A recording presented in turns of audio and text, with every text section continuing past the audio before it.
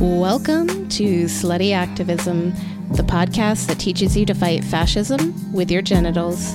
Really, you can become the change you want to see in the world by becoming an extraordinary lover. No experience necessary. I'm your host, certified sex coach, and professional sexual revolutionary, Sarah Martin. Let's get started.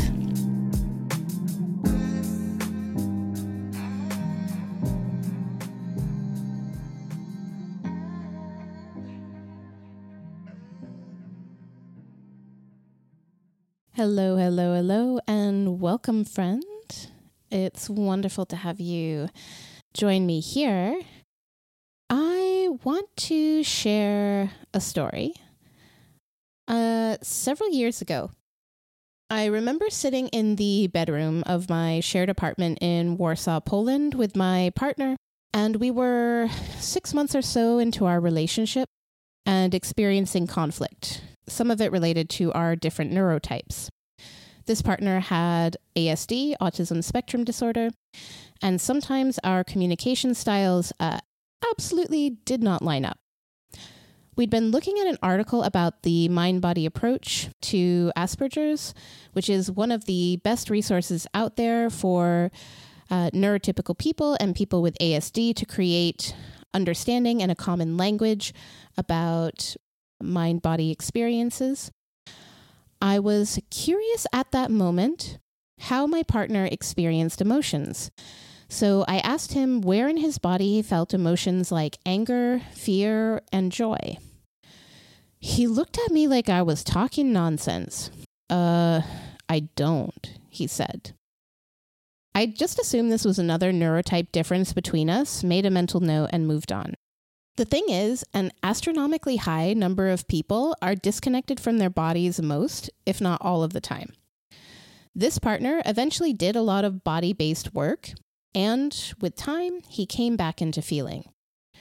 What I'd assumed was a difference in neurotype was instead something I would learn is much more mundane: disconnection.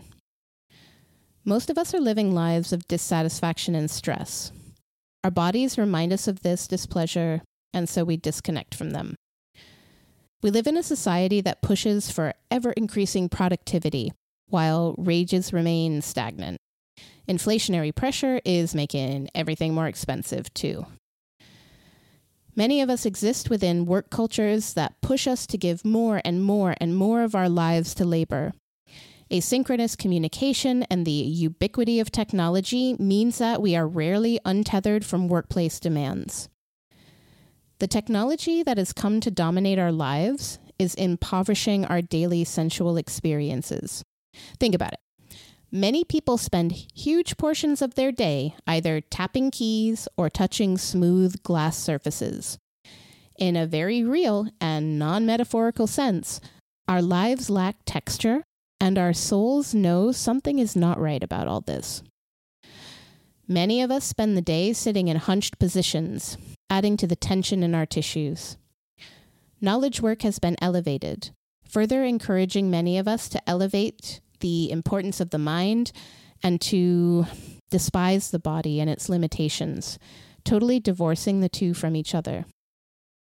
I've lost track of the number of clients who've told me that they view their body, kind of like some growth on their brain, something akin to a tumor, not necessarily malignant, but unbecoming and inconvenient. In addition to the daily indignities that have been normalized in late capitalism, many people have experienced trauma, and part of the protective trauma response is to disconnect us from our bodies when it's all too much, too fast.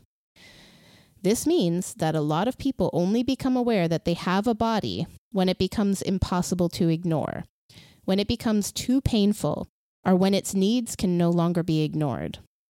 Given that this is how so many people relate to their own bodies, and the fact that sex happens with and through the body, is it surprising that sexuality is a site of immense struggle for people all over the world? Some people only commune with their bodies pleasurably in the realm of sexuality. But even then, guilt and shame can lurk in the background, urging you to hurry up and get that orgasm over with so we can get back to our responsible adult lives.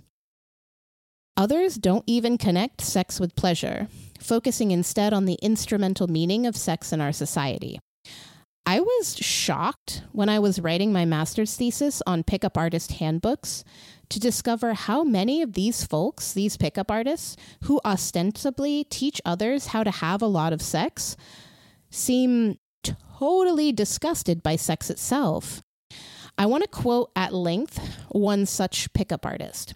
He wrote, "If you strip sex down to its physical components, it's an act during which a man inserts a rod-shaped mass of engorged tissue into a woman's lubricated cavity, also made of tissue. A man rubs his rod in and out, stimulating pleasure receptors in his brain until it decides to eject a genetic package that's important in continuing the species." That sounds really, really unappealing. When people lament hookup culture or vent their frustration about modern dating on internet forums, part of what's going on is that they are encountering these disconnected people who aren't having sex for the sake of it, for the pleasure and the experience. And that's in part because these folks are not actually experiencing all that much pleasure. That means they're having sex for other reasons. So for validation, or to prove something to someone, or to just get it over with, or because it's what you're supposed to do, or to keep their partner happy, and so on. And when someone does that, consciously or unconsciously, you can wind up feeling used because, in a sense, that's exactly what's happening. And that would be bad enough if it were all that we have to deal with in the face of our mass social disembodiment. But disconnection from the body has much more serious consequences, especially on a massive society-wide scale. It's impossible to be fully empowered when you are unable to feel your body. Therefore, fascism benefits when we remain in a state of perpetual corporal disconnect. Hey, friend. If you're ready to change the world by enjoying deeply pleasurable, more connected, and satisfying sexual experiences, then head over to sluttyactivism.com. That's sluttyactivism.com to get started. Okay, now back to the show.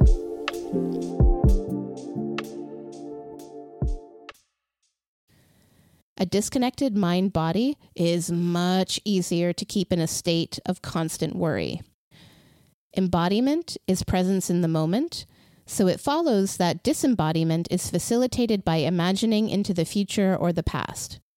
This time travel is a huge part of the experience of anxiety and depression.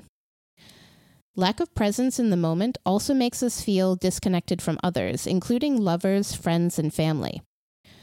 You've probably had the experience where you're physically in the same room with someone, but it feels like they're not really there. It's uncomfortable, so a natural response to that discomfort is to start to withdraw yourself. And disembodiment really comes into its own in the realm of sexuality. Disembodied sexual experiences, whether you, your partner, or both of you are disconnected from your bodies, are powerfully lonely and dissatisfying. Some people desperately try to regain their lover's attention, putting on a performance, and others just check out, retreating from the present moment and just letting things happen. Some people wind up feeling anger, guilt, frustration, sadness, betrayed, or alone after sexual experiences like these, which is doubly awful when what you were actually craving was connection. And where this often winds up is with people correlating their dissatisfaction with what they can see and forming opinions like, hookup culture is terrible. Men are selfish, uninterested lovers. Women are cold and unsexual. Men just see women as sex vending machines. Women use sex as a weapon. But rather than having any explanatory power, all these correlations do is further divide us from each other. They obscure the underlying mechanisms at work beneath the unsatisfying, lonely sex, including disembodiment. As we've talked about before, fascism thrives on disconnection and loneliness, and the fear and hatred they yield down the line. The main takeaway here is that the things that divide and isolate us from each other are not limited to values, attitudes, and beliefs, to cognitions and the workings of the mind. The body can become a site of division and separation too. You can reclaim your power by tapping into the limitless sensuality that dwells within you. Your body is the gateway to connection with others through its presence in the here and now. And it can be simpler than you might imagine, though that doesn't make it easy. And each one of us will have our own history with our bodies, with trauma, and adverse life experiences. It can be valuable to have the support of a psychologist, therapist, or counselor as you come back into feeling. It's pretty normal if there's a lot that comes up. This is your permission to take it slow. There are many ways you can approach connecting to your body through sensuality. The most important thing, from my perspective, is to select actions that give you pleasure. For some people, that could be things like dance, contact improv, yoga, swimming. And for others, that could be sensual meditation, massage, visiting salt rooms, or leisurely brunches. Finding activities that bring you pleasure as you activate your senses is the key that unlocks embodiment. Once you discover how sensual pleasure works for you, establish an intentional sensual pleasure practice that you engage in every single day. It can be quick. 10, even 5 minutes is enough. With time and practice, sensuality can reliably bring you into the present moment. You can tune into your senses to come fully into the here and now. And presence is the key to absolutely mind-blowing sexual experiences. The ability to focus on what you feel, when you focus on pleasurable sensations, opens the door to ecstasy. Sensuality and presence are fundamental to becoming an uncommonly good lover. The best news is that sensuality and presence are skills. They can be learned. When you begin to cultivate an intentional pleasure practice that awakens your senses and allows you to practice presence in the moment, you take steps in the direction of your own liberation. You are learning to free yourself from a system that would prefer to keep you numb, sad, and afraid. You reclaim your birthright power, and you become harder to manipulate and control. You do all of this without there being any austere sacrifice, like how Hollywood often portrays people fighting back against power as like being deeply unhappy and grim. In this case, quite the opposite. You reclaim your power and fight back against fascism by filling your world with pleasure and sensation. The more you develop the skill of leaning into pleasure, of expanding to be able to hold greater and greater pleasure sensations within you, the more joyful you become. As you fill up your spirit with daily experiences of pleasure and presence, others will notice. It doesn't stop with you. It can't. When you are able to be fully here, others will be drawn to you. Family, friends, and colleagues will want to spend more time with you. And they won't understand exactly what's different, apart from that they suddenly feel good when they're around you. They'll notice a change and they'll get curious about how you did that. You become irrefutable evidence that change can happen. Your lovers will feel a sense of surprise and relief, especially in casual and short-term relationships. Many of them will never have had the experience of a fully present casual lover. And because they met you, they now know it's possible. They know without a doubt in that moment that something other than disconnected, instrumental, casual sex is possible. And because it's possible, that gives them permission to go looking for it, to expect more, and to raise the standard. It can also inspire them to carry presence forward into their other relationships, casual or otherwise. The pleasure is extremely rewarding after all, so there's a huge incentive to at least try. They learn from you what this is like. So now they have a model they can draw on. You create a ripple effect, a virtuous cycle that extends out beyond your immediate friends and lovers. The more people that ripple outward touches, the more individuals that discover the pleasure pathway into presence, the stronger we become as a collective in the face of fascism and injustice. Your example helps to strengthen the whole community. You become a light in the darkness. So what do you say? Come join me?